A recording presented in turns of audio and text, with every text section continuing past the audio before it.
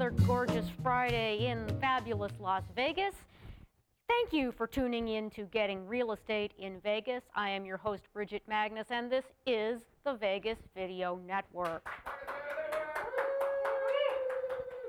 Go ahead and send those questions in to gettingreal@vegasvideonetwork.com. Of course, if you'd like to go ahead and watch our other great shows, that's absolutely terrific. They're all available at vegasvideonetwork.com or iTunes. And so then, we're going to get started right away and plunge right into the Friday figures. All right then. As of this morning, we have 14,566 available properties. That is up 39% year over year. The median price on single-family homes is $135,000, down 29% year over year, and the median price on condos and townhomes is $63,000. That is down 22% year over year. Now, I'd just like to point out that at this time last year, we did have the home buyer tax credit. That did mean that we had an artificially low number of listings available and an artificially high price because a lot of people wanted to get in on that action while they could. Now, of all of those available units, 3,081 are foreclosed homes. That is up 38% year over year. Median price is $102,500. Short sales are 6,676 of the available units. That is up 55% year over year. Median price $110,000. We do also have 4,807 non-distressed listings available. That is up 14% year over year. The median price $175,000. In the last 30 days, we have closed an amazing 3,909 listings. That is up 8%, despite the fact that nationwide in April, there was a 12.9% drop in closings. So things are hopping in Vegas. Don't let anyone tell you otherwise. Median sales price of homes that closed was $110,000. That is down 14% over last year. Median list price $15,000. That is down 12% over last year. We do also have 13,546 homes under contract to be purchased, down 21% year over year. But the amazing part of this number is that the number of short sales in that number is down 41%. Yes, banks are working through that inventory. Just for free, we do have 3,757 rentals available, 2,332 new leases, both with a median price of $1,100. Now on to the news. We're just going to go right from there to some numbers on apartment occupancy in the Las Vegas Valley. Average is 92% and average rent is $761 a month. There was a new study by HUD that apparently shows that the 5 largest mortgage servicers are defrauding taxpayers. Let's hope they put some people in jail because they need to go there. Mortgage delinquencies improving, a great sign for the health of the real estate market going forward. Well, now we've talked about a lot of things on this show over the months that we've been here, and today we are going to kind of take a different angle on something. Should you go with a short sale, or should you go with the strategic default, also known as jingle mail and deed in lieu of foreclosure?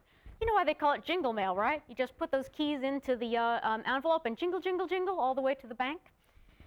So some of the information that I'm going to give you today is courtesy of a realtor and blogger named Karen Rittenhouse, and some of the information I'm about to give you is courtesy of the Realty One Group Continuing Education Department.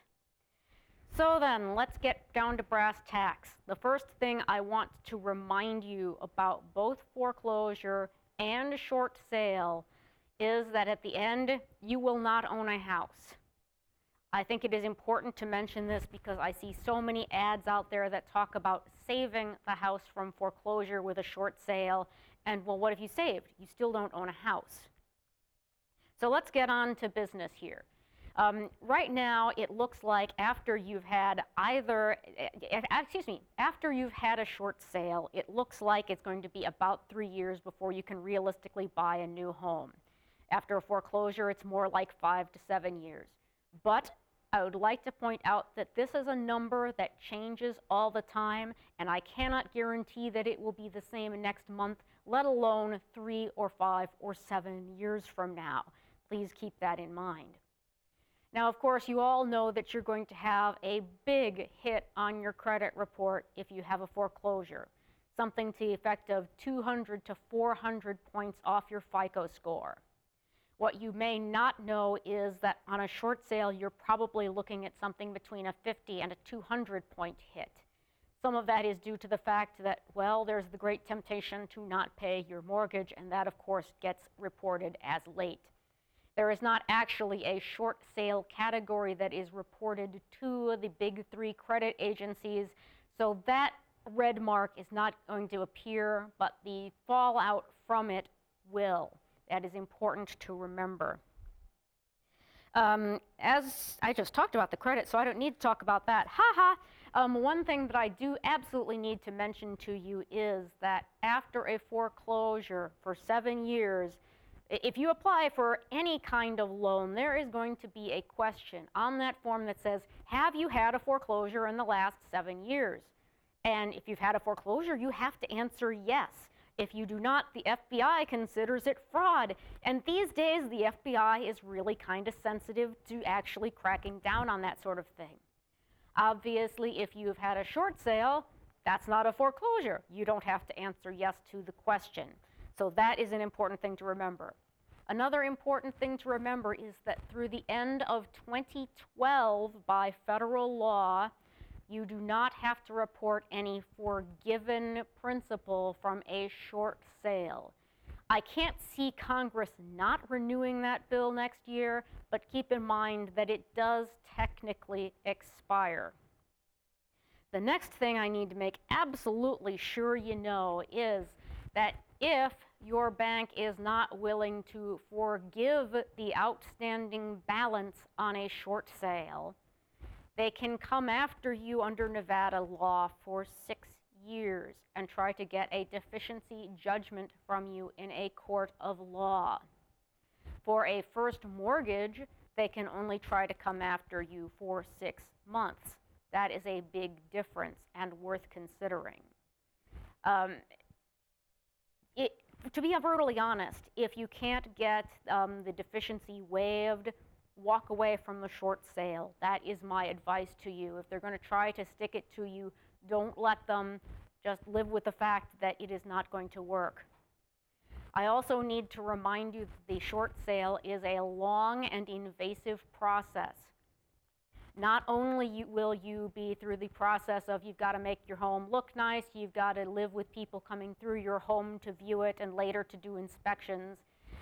There's a huge stack of documents that are going to have to go to the bank about absolutely everything that's going on in your life. Bank statements, brokerage statements, hardship letter, basically anything that would make them decide that you deserve the short sale has to go into them, and it is invasive. I have seen people walk away when they see how much information the bank wants. Also, one more thing that I need to tell you about is that because employers can and do often check credit, a foreclosure is going to be something that may affect your current employment or your future ability to get employment. This is doubly true if you have a job that requires any kind of security clearance. If this is so, I urge you to do everything in your power to make a short sale work out for you. And that kind of concludes what I really want to say about that, except for, if you ask 10 realtors which is better, a short sale or a foreclosure, 9 of them are going to automatically, without thinking, say a short sale. I'm going to say it depends because of all that lovely stuff I just told you. And that brings us all the way to real advice. Today's real advice is based on a question that I answered on Trillia.com. I had the best answer, and I thought I'd share it with you nice people because I bet you'd like to know too. What are the criteria for someone who is planning on purchasing a rental property here in Las Vegas? Okay, let's first off hit all of the general stuff for every investor. First off, I'm going to say avoid mold. I know, that's kind of common sense, but I'm just going to say it right out loud, avoid mold. Also, please understand that you will have a higher down payment than if you were planning to buy a home to live in. You're probably not going to get away with 10 or 20%. Please be aware. Cash is king. If you can put together a cash offer, it will be considered much higher up on the list of offers than if you have a financed offer. This is particularly important in multiple offer situations, and we still do have a bunch of those. Don't be fooled. Now, if you do not live here locally, please plan on hiring a property manager. State law does require that you have a responsible person either in the same county or within 60 miles, and for practical purposes, that does mean a property manager. Someone who has the authority to take the rent, someone who has the authority to call a handyman for emergency repairs. Please calculate this expense into your business budget. Pay attention when it comes for inspection to that property inspector. Pay attention to what he tells you, and don't skimp. Go ahead and get the home warranty. Avoid properties that are subject to litigation, such as construction defects like high-tech, also disputes with the HOA, that sort of thing. Don't get involved. There are other properties. Newer properties do require less maintenance and renovation. I generally recommend something newer than built in 1990 or 1995. Choose a property that is near businesses. Businesses employ people. People need places to live. And finally, the last thing I'm going to say for all investors is to read the HOA docs very carefully. Some homeowners associations limit your ability to rent out the property. You do have the right to inspect these documents for 5 days before closing, so take advantage of that time, read carefully, and if a property will not let you do what your business plan says you must do, don't do it.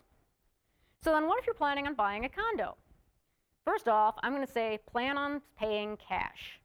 You cannot qualify for FHA as a non-owner occupant, and there are too few condo developments that are approved for conventional financing. For your best results, plan on spending at least $50,000.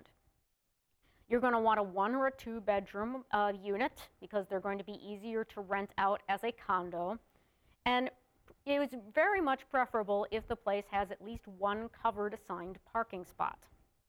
Now, if you're talking about townhomes, the rules are a little bit different. I'd plan on spending at least $60,000 and be prepared for the idea that cash is going to be better. 2 to 4 bedrooms and at least 2 baths is what I would recommend. I would also recommend an attached garage and a small yard. The person who is seeking to rent a townhome for whatever reason is going to want a little bit of room, maybe for their dog or cat to run around. As far as single-family housing, do not expect to buy something habitable for less than $100,000, and do be aware that there is strong competition among buyers for the nicer properties in the lower price range. I would go for 3 to 4 bedrooms with a minimum of 2 baths and a 2-car attached garage. Nobody really wants to have to go trekking across the yard to get into their garage to get their car out. And believe me, it's Las Vegas. People want a garage to put their car into if it's at all possible. I would recommend no pool for maintenance and for reduced liability. I would recommend a smaller lot so that there is less landscape work that has to be done on a regular basis. And finally, this is a tip that applies both to buyers for personal use and for investors.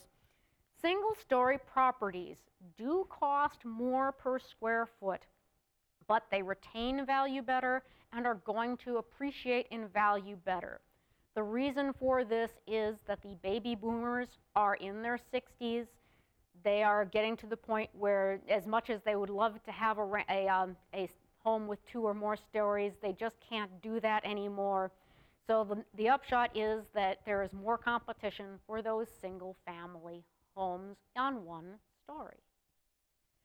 So then I would just like to thank everybody for joining me. I do hope you have a terrific Memorial Day weekend. Don't forget to send those questions in to gettingreal@vegasvideonetwork.com. But if you have a personal real estate issue that I can help you with, go to bridgetmagnus.com, where you will find my contact information and the complete version of Friday Figures. We'll see you next week.